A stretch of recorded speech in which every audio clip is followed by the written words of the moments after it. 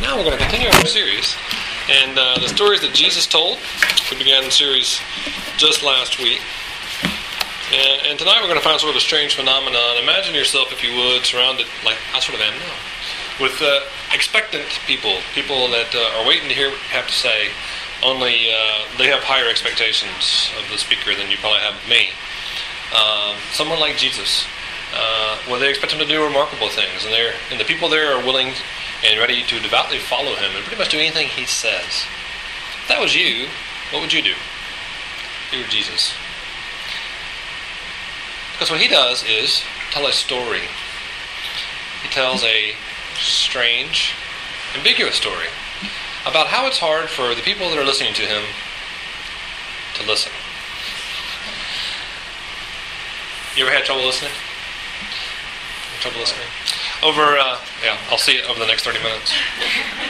No, you guys are great. I was talking to a campus pastor just in December who admitted that in one of his meetings with one of his students this previous semester, he did such a poor job of listening that he actually fell asleep during their meeting and woke up sometime later, and the student was just sort of smiling at them gladly.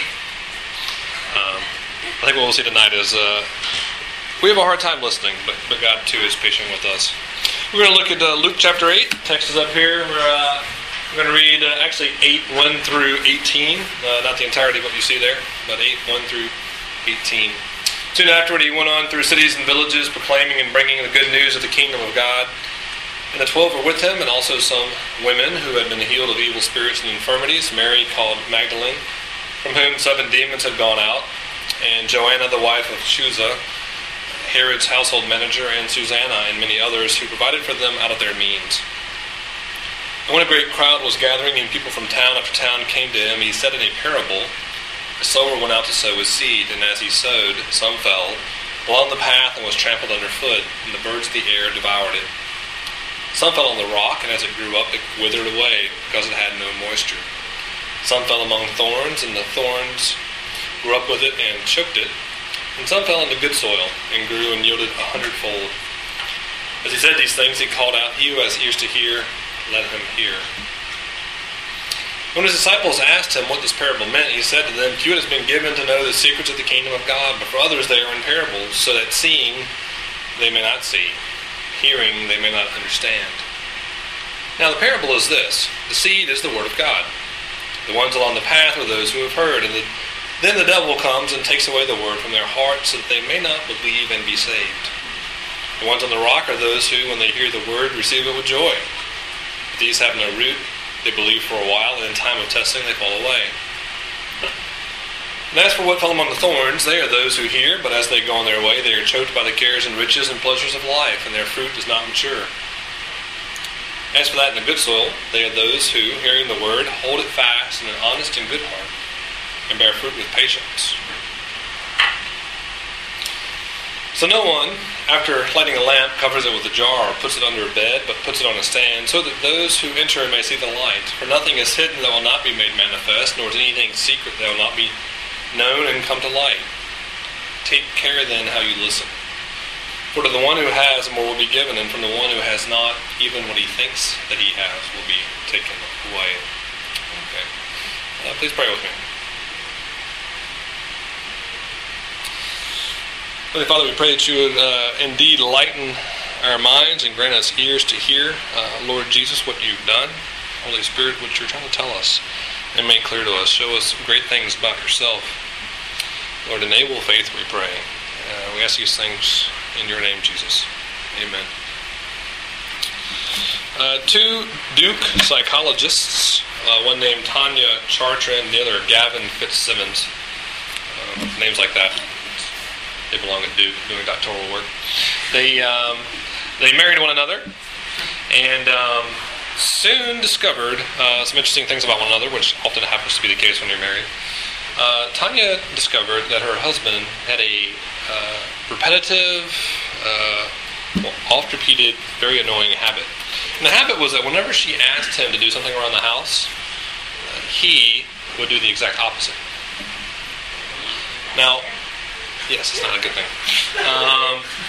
It's a terrible thing to discover a couple months into marriage. Now, of course, she's a bright woman, so I expect a number of theories ran through her head. Plausible explanations like, my husband hates me. Or, my husband hates authority.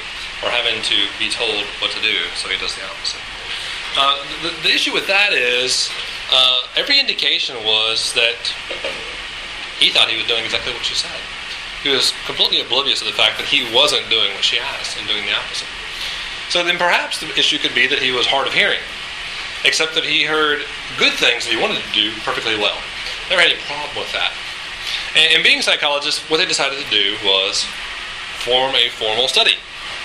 And what they discovered in their formal study, not just with him, but with many other people, is that there's a phenomenon called reactance.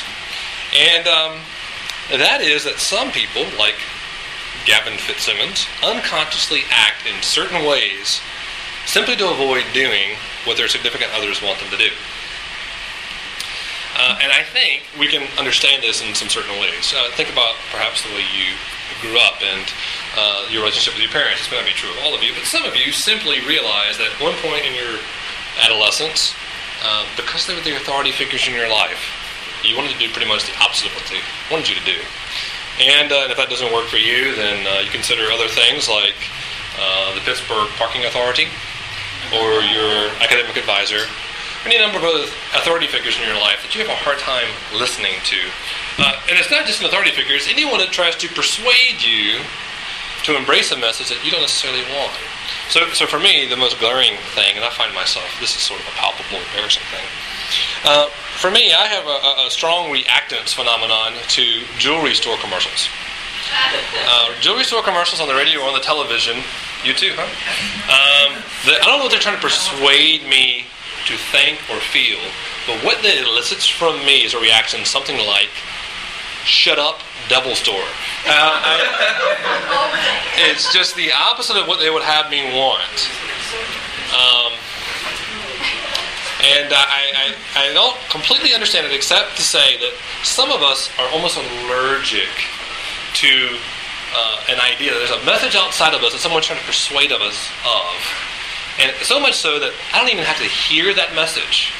I don't even have to hear their message. That store's commercial might be logical and wonderful, and I don't even give it a chance because I'm too busy reacting. And what I want to propose to us tonight is that this is a phenomenon that often characterizes our ability to listen to God. Like Gavin Fitzsimmons, we often think we're listening to God, but we're not hearing what He says. And we often think we're doing what He wants us to, but we're not. We don't know the difference. And sometimes we're reacting just the opposite way. And I expect some of you probably don't believe me. And so it'll be my burden to try to prove to you that we don't like God telling us what to do, and we go out of our ways to avoid it. But some of you perhaps are just ready to admit, like, yeah, I don't listen to what God says, nor why should I? I've never really listened to it. So my job tonight is to try and help you see that it's possible, and plausible, and good. Okay. So what we're going to see tonight is it is possible, and it's also possible for folks like us who think we listen to God but don't do it very well to learn how to do it, because Jesus is a good king, and He has good news, and we should listen to Him. I'm going to move along by asking a couple questions. Why is it hard to listen? Because it is. Why is it hard to listen? Why should I listen? And then lastly, how do I listen? Okay?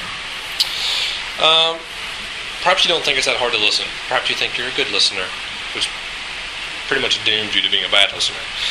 Research shows that when people think they are listening well, they in fact only comprehend 50% of what's being said. And 2 days later, they only remember 25%. So I'll keep that in mind. 2 days from now, I'll ask you what this was all about. And that's when they actually think you're listening well. Who knows what it's like when you're barely paying attention. And the reality is, we're limited creatures. We're not as sharp as we think. We're not as smart as we think. Frankly, we don't care about what other people are saying as much as we like for them to think.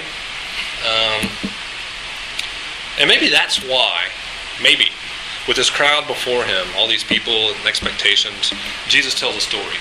Because stories are interesting and they're easy to listen to. And easy to remember, maybe. Maybe that's why Jesus tells a story. And he tells a story with details, this parable of the sower, that would be common to them. It's imagery that they would know from everyday life. It'd be like me telling a story, pulling out a newspaper, or the parable could run like this. There once was a man that drove in Pittsburgh, and he drove over potholes, and he drove up one-way streets, and he drove on crowded interstates. And you would say, yeah, that's been my experience, I understand that. And that's pretty much what these folks would say, except Jesus concludes this story like I just shared by saying, if I just share that story now and walked out and said, he who has ears to hear, let him hear, and then left. Literally, Jesus shares a story and says, if you can take it, if you can understand that, understand it. See ya. And that's it. That's what he shares with the crowd. And what's clear as we move along is they don't understand it. Even Jesus' disciples who are with him regularly don't understand it. And they come to him in verse 9 and ask him what this parable meant. Like, the story sort of makes sense. I understand, like, you sowed seed and stuff happened. But why? Why? What are you talking about? What does this have to do with anything? Why do we get together and you share this story, Jesus? They don't understand why he tells stories like this. And what I want to sort of propose, and this is sort of a working hypothesis for the whole semester, is that Jesus tells parables like this because God has seen fit for people that are hard-hearted like us, that perhaps the best way to communicate to people that think they know everything already, that think they're in charge, is to sort of tell it slant. Not to come straight at you. Because God does that over and over. And Jesus does it over and over too. He'll come to other places and says, I'm like this is who I am, what I want to do. And what we tend to do then is, and what people tend to do then will say, where are the rocks for me to throw at you? Would you please leave? Or something like that. And so what we have here instead is Jesus saying, I think, I'll try a different strategy. I'll tell stories and see if they can handle it.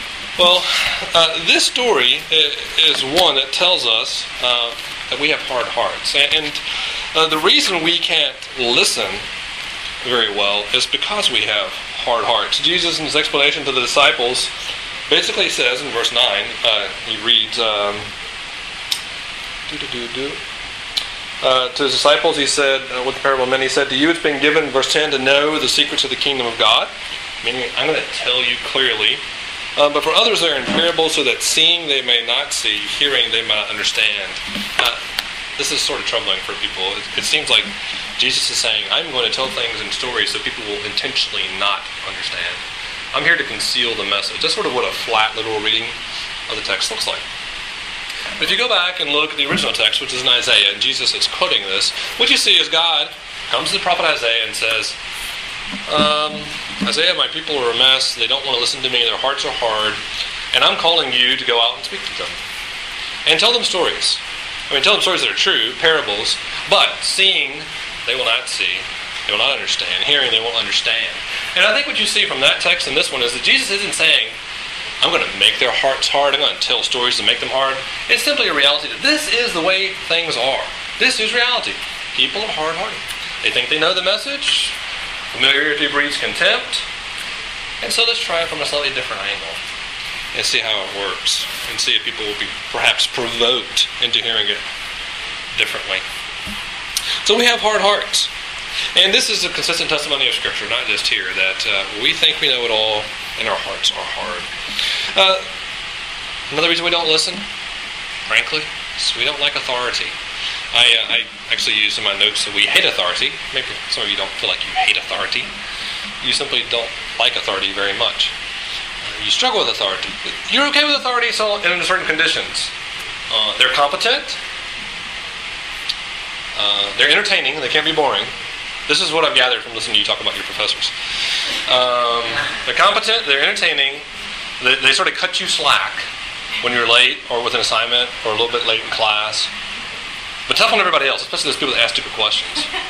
We got all these criteria for authority. And the reality is, we want to be the authority. We want them to meet our criteria because we're in charge. We don't like authority. We want to be in charge. We want the authorities to do what we want them to do. We just have trouble with people that are in charge that aren't us.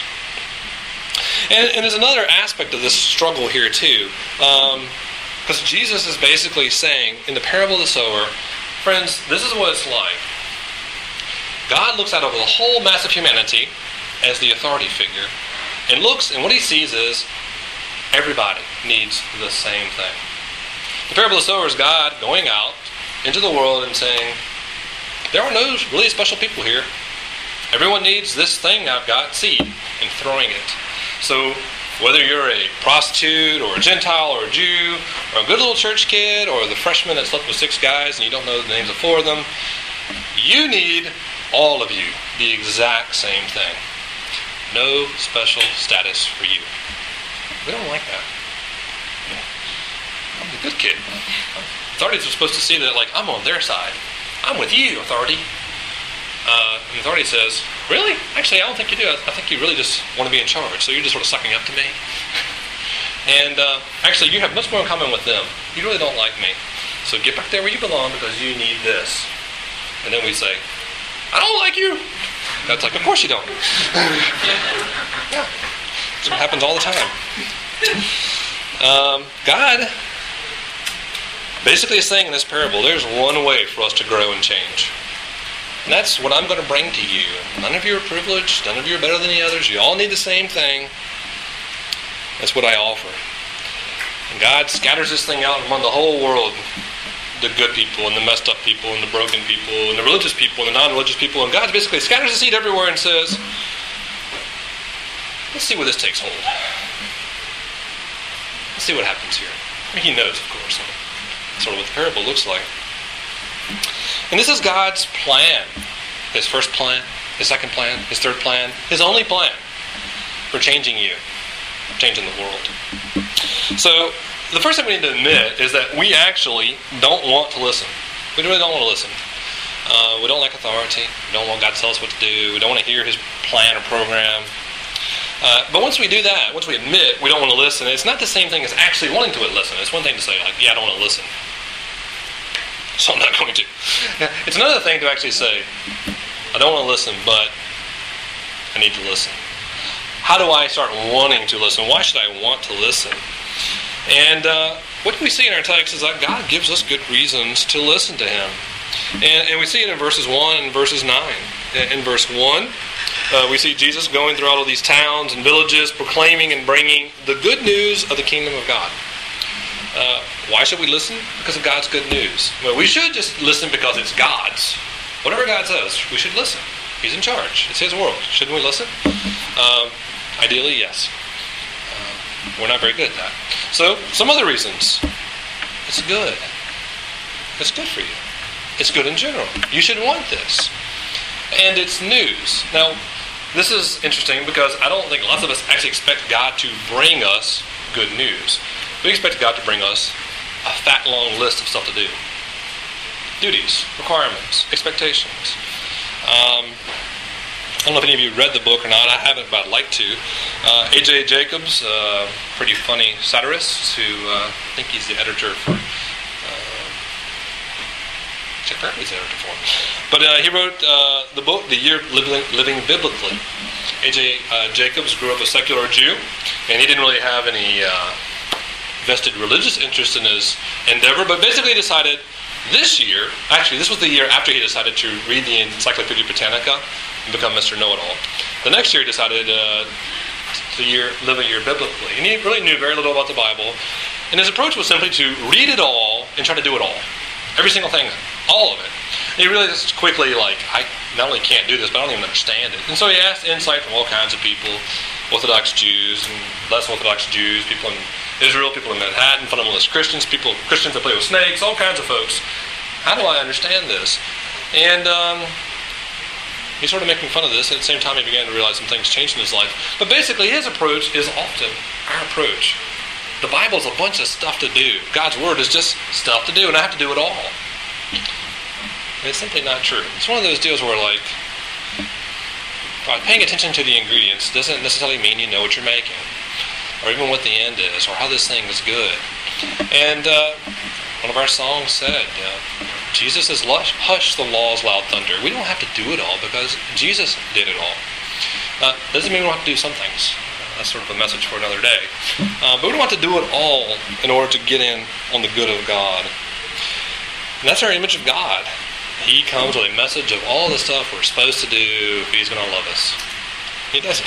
Instead, He brings us good news. And the good news here is, in verse 1, the kingdom of God. I hope you understand that. The kingdom of God is the reign of God, the rule of God, the presence of God at work in this world, pushing back darkness, bringing in God-like stuff like righteousness and peace and joy and love. And some of us have this image. We hear the word kingdom. We think of God as authority, and we're like militaristic, theocratic, probably 2 steps worse than the Taliban. And that's the image that naturally comes to mind. And the image the story gives us is something very different. It's not a God that sits on a throne way off and says, you must perform or we'll crush you. Instead, the picture here is of a king who says, you know what? I'm a farmer. I'm going to go to work every day. I'm going to go out there in the midst of the mess and share a message. My way of changing the world isn't to demand that people come to me. Instead, I'm going to go to them and share a message.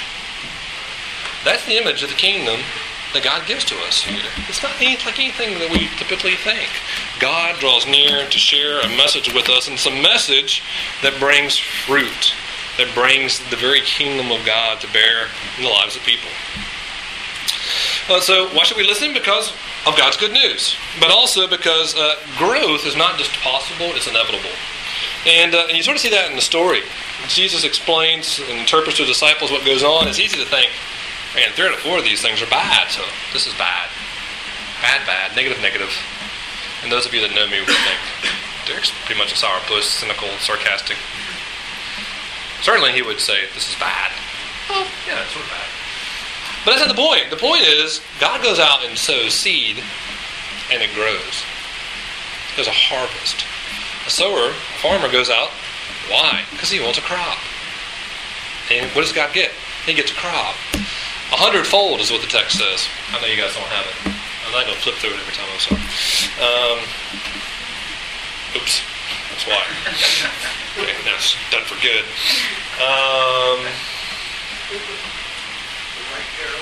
Yeah, you're going backwards. Okay, we're done. Unless somebody wants to come up here and work on this. We're starting all over. I didn't like how I just messed up. Somebody wants to come up and try to find it if you can. Otherwise, don't worry about it.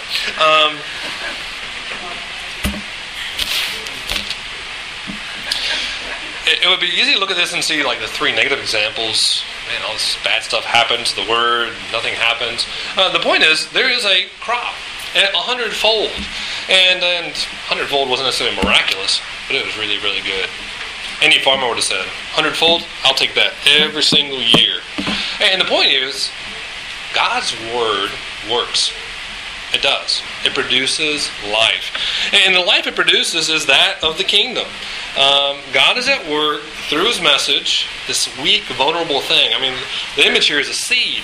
God's sowing seeds. Seeds are these tiny little vulnerable things. You can get lost. Birds can eat it and then do other stuff with it when they're done eating it. Just think about that. And the message is like that. Easily missed, easily dismissed, easily misunderstood. In spite of all that, it has the power to change lives.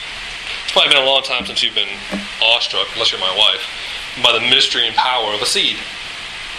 You know, like in 4th grade, you had to put that, or maybe like Sunday school for some of you, or vacation Bible school, you put your seed in a clear plastic cup, and you're told how awesome it was going to be. You're supposed to watch it every day, and you forgot for 2 weeks, and then you looked one day, and you're like, oh, there's something there, awesome! Well, it is awesome that this tiny little thing has the DNA in it to produce a plant that produces seeds, that produces more plants, and so on and so on. And that's exactly what's going on here. The message of the gospel, the word of God, has the DNA to produce in your life the kingdom of God. The very presence of God, the reality of Christ living in you, and Christ's likeness, love, joy, peace, patience, kindness, goodness, faithfulness, gentleness, self-control. That stuff becomes a part of your life because of the message planted into your heart. We tend to think that God's plan for changing us is to smash us, destroy us, clean the mess out, which would be like a little shell of me, and then put some other thing inside of me. And it's sort of a different image here. What God's doing is planting a new reality inside of you in this message and growing, if you will, some aspect of himself in you, making you more like Jesus. And it's a beautiful thing. It's a thing that we should long for. I think we should long for, to be more like God, more like Jesus, more like this beautiful kingdom God wants to see in our world. But how do we listen? This is the last point. Because if you look carefully at the text and the interpretation of the text, what you see is in verse 12, and you can't look carefully. William, sorry. And I'll have to read it to you. In verse 12, the ones along the path are those who heard. And the devil came and took it away. The ones on the rock are those who, when they heard, received it with joy. And you go on, and there are those that fell among the thorns. They are those who heard. Everybody in this story hears. Everyone in the story hears. It only does one group of people any good. So there's a difference between hearing and hearing. That's what Jesus is saying in verse 18. Pay attention to how you hear. What are you going to do with what you hear? I can see it in your eyes. You've never noticed this before. Like, what is he saying? That's what the text is pointing out.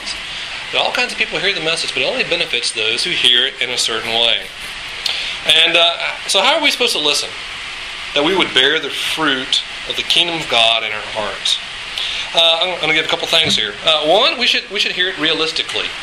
And by that, I want to say we need to be willing to admit exactly where we are. Some of you are perhaps like the first person. You're like those who receive the seed by the side. And it's just there for a second and gone. And maybe your experience has been, I've been in church a couple times and sort of heard something. And don't really know. But then I came here and I watched some stuff on the Discovery Channel and I had a class. And suffice to say, I've got enough. I think I'm okay with that. That at best is a cursory hearing. You've got like a little tiny exposure to it. And friends, I just want to say if that's your situation, I'm glad you're here. Keep coming. But if what Jesus is saying here is true, that he is a king who draws near, and the bigger story is, like the seed, he's willing to be planted in the ground for you, to die for you, to bear your sins, and that he's willing to bring a new life into you, then you cannot be indifferent to the message. You just can't say, well, I think I've sort of got it. I'm not putting pressure on you to act in any certain way here. I'm simply saying it's not even sensible to say, I think I'm sort of okay. No, you have to make a decision eventually, over time. I am either against this message and hostile, I don't believe it. Come to a studied opinion, I don't believe it. Or it's true. Either Jesus is right, or he's wrong. And he can't be sort of okay. He can't. Not based on what he said. That's just simply not a possibility. So if you've just had a cursory hearing, I would say, take a deeper look, please. And perhaps that's not your story. You're like these other folks. You've heard the word, you've studied it, you've been exposed to it many times, but you look in your life and you sort of wonder, like, who am I in this story? That's sort of an unsettling question. And maybe there are signs in your life that maybe you're one of these categories you don't want to be in. And if that's the case, I want you to know I don't think these are hard, fast things like, oh, I'm that person, I'm certainly going to hell. So I think that's what the text is telling us. But it is the possibility that you can look at your life and say, yeah, trials of this world, I feel the pressure.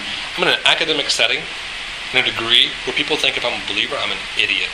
And I don't like that. I don't think I want to be that. So I'm just going to hide that. I'm not willing to suffer the indignity of people thinking I'm stupid. Or perhaps it's just the opposite. Maybe a slightly different story. You sort of believe this word your whole life, and now you're here in college, and there's no one like sort of checking in on you, and you're free to explore and enjoy all the pleasures of your young adulthood.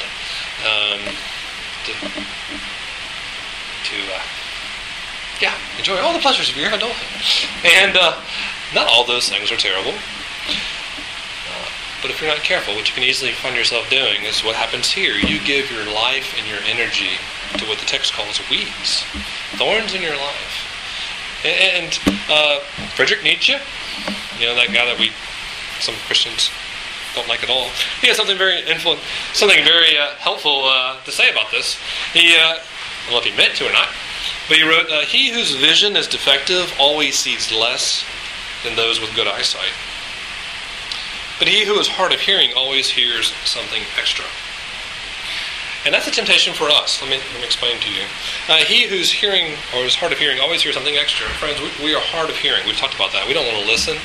The temptation is not for us not to hear the message. See, the temptation for us is to hear the message and all kinds of other messages, and really want those messages more than we want God's Word, and to live for them, and to give our life for them, and to forget what it is that God's done for us and what He wants for us. So how are we to listen? Knowing who we are, being realistic about that. I would encourage you to admit what's going on in your heart. Well, admitting what's going on in your heart is what's called repentance. In verse 18, and then also in verse 15, at the very end of verse 15, we see those in the good soil, they are those who, hearing the word, hold it fast in an honest and good heart, and bear fruit with patience. You might be despairing. Maybe. Honest and good heart, that's maybe not me. Maybe it is you, and if you do think that, you're in trouble. Reality is, like we talked about earlier, we don't naturally have an honest and good heart. You're not born with this thing. You have a divided heart. It wants all kinds of stuff. You don't want to do what God says naturally. Who has an honest, natural, good heart? And I think the encouragement for you comes, friends, with the honest part. Be honest. Be honest with God about where your heart is. It's called repentance. And as you do this repeatedly, over and over, bringing before God what's on your heart, what you really want instead of Him, and grieving over that, you'll see God beginning to change your heart. This is the process of repentance by which God gives you a different kind of heart. It makes you more like Himself. God makes this true in our lives. So as we repent over and over, bringing our heart to God, we also need to do something else, which is repeatedly expose our hearts to God's Word. And that's what it means here to hold fast the Word. I don't know what you think of when you hear that phrase, hold fast the Word. It's almost like you got it, and you tuck it away, and it's good, and you're done. So I got it in my back pocket, and it's safe, and I'll go put it in the safety deposit box or my locker. And it's cool, and I'm good for now. And that's certainly not true. Hold fast means to cling to it repeatedly. And I think the image here for us that helps more and more is not, I can stow this thing away for safekeeping because I got it down pat. The truth is we're always running away from that message. We're always running away from the message that God loves us in Jesus, that God is willing to forgive us, that God's authoritative word is actually good for us. We're always running away from that. We never have it down pat. Instead, we have to be reminded of it over and over and come back to it over and over. So the picture here, friends, of listening is repeatedly coming to God with an honest heart, saying, God, this is what I really want, and this is what I really am. But then embracing His Word and His message in the gospel, again, over and over, all the time. The message that God loves you, that God will change you through that message, until He does and begins to. Okay, a few little practical pointers. It's not enough just to admit it, to acknowledge it, that you have less than a good heart, that you need a little bit more Bible or Scripture or gospel in your life. You actually need to do something about it. And this is not something you have to do that earns God's favor. This is something you need to do if you actually want to see the fruit in your life that the Scripture promises. And so I'd encourage you at the beginning of the semester to think about that. A lot of you guys are already doing this stuff, and it's great. I'm not trying to guilt trip anybody. But God gives us His Word in order to change our lives. And so I'd encourage you, if you're someone here and you're in this first category I talked about, where you don't know hardly anything about this message, to join one of our Bible studies or talk to me. And let's figure out some way for you to learn what Scripture says so you can make an informed decision about what you think. And for the rest of you that are sort of struggling in your life, you're halfway through your year, academically you may be acing it, but you look at your life and you wonder if you're failing life, you don't love the people around you, you're too consumed with other stuff. You wonder if you're going to grow in your faith or not. I would like you to honestly look at yourself and consider your relationship with God's Word. Are you reading God's Word regularly? Are you being honest about where you are? repenting, looking at your heart and confessing it to God regularly, part of your life, part of your day. And to take opportunity here halfway through the year to say, I'm going to try and do some stuff differently this semester. I'm going to find a Bible reading program. Not because it earns God's favor, but because I need to read it and I need a schedule and it's just wise. I can't trust myself to a schedule. I need a person to read the Bible with. I'm going to find a person to read the Bible with. Get in a small group. Talk to me about maybe getting together for lunch and reading a book of the Bible every now and then. But now is a good time to do something, to drink deeply from God's Word. I just want to be clear, you don't have to be good. There is no such thing to come to Him in this way. And in this text, there's only two kinds of people, those who listen and those who don't. And the promise of this text, and it's a good promise, is that God is good. He wants to bring a good kingdom to bear in this world and in your life. And if you listen, that's what it is. You don't do anything extraordinary. If you listen to His Word, to His message, make it a part of your life. Take it in. Build your life on it. God will do wonderful things in your life. He will make you like Jesus. Okay, let's pray together.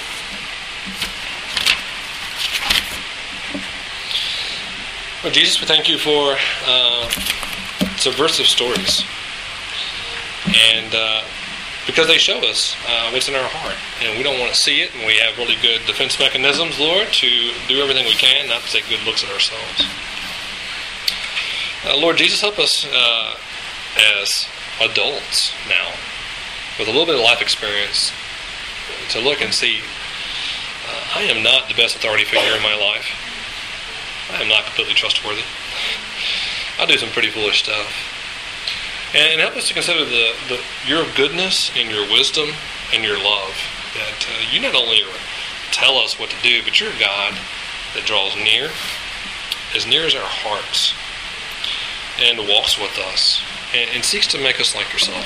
Lord, I pray for those here that really struggle to believe any of this, really skeptical of the message, that you would make the truthfulness and the reality of this message part of their life. And for the rest of us, Lord, help us to drink deeply of your word, learn more about you, and to reflect your beauty. I pray these things in your name, Lord Jesus. Amen. Well, we do the